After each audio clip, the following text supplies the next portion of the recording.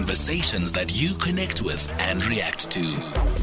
SAFM. Well, we've been talking a bit about the role of the police during the strike in Cape Town. So far, the mayor, you heard there, saying that they've done a very good job. But in Mpumalanga, 2 law enforcement officers have now been arrested. One for their alleged involvement in a cash and transit heist in the Hazyview area.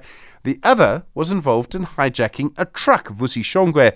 And there's the MEC for Community Safety in Mpumalanga. MEC, good morning. Thanks for your time. Morning, Curtis, and morning to your listeners. I do find it incredible that a police officer would be arrested for being involved in a cash and transit heist.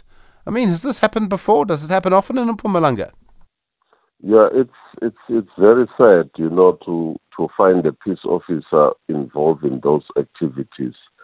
But I just want to put it on record. It's not our provincial traffic officer. It's a Mbombela municipal traffic officer. Nevertheless, it doesn't matter. It's a peace officer. All of them, they are trained on the same purpose, that of making sure that people are safe rather than to be involved, in wrong activities. Do you worry that some people may be in the force, whether it's Bombela, whether it's the province, whether it's the SAPS, whatever, and they're actually using their position deliberately to be involved in crime? I mean, could this be happening?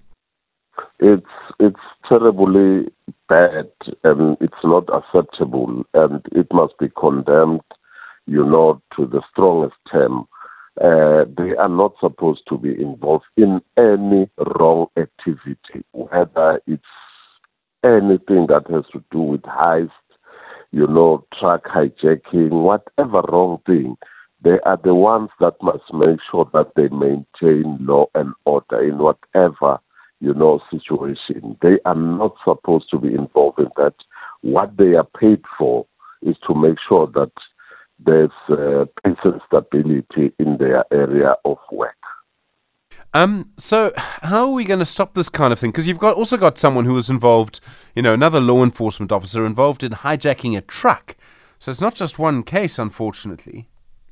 Yeah, that one from Tshwane, Metro, she's also going to undergo, her trying in the court of law, and we are going to encourage and support, justice to make sure that justice prevails and she gets what she deserves. So in a situation like this then, do you worry that we could have a lot more of this? Do you believe that Mpumalanga has a particular problem, or do you think this is just one aspect of a national problem? I think it's a national problem. It's something that we need to look at. You will know that there are sporadic incidents like those ones in around the country. And you see, the third part is that these people are undergoing, a vetting process. There is a particular criteria that is used in recruiting them. One of them is to make sure that they don't have a criminal record themselves. And the second one is that they must have driving licenses and they must be credible in the communities where they are coming from. Vusi Shongwe, thank you. MEC for Community Safety in Mpumalanga. How many times have you heard of stories like that?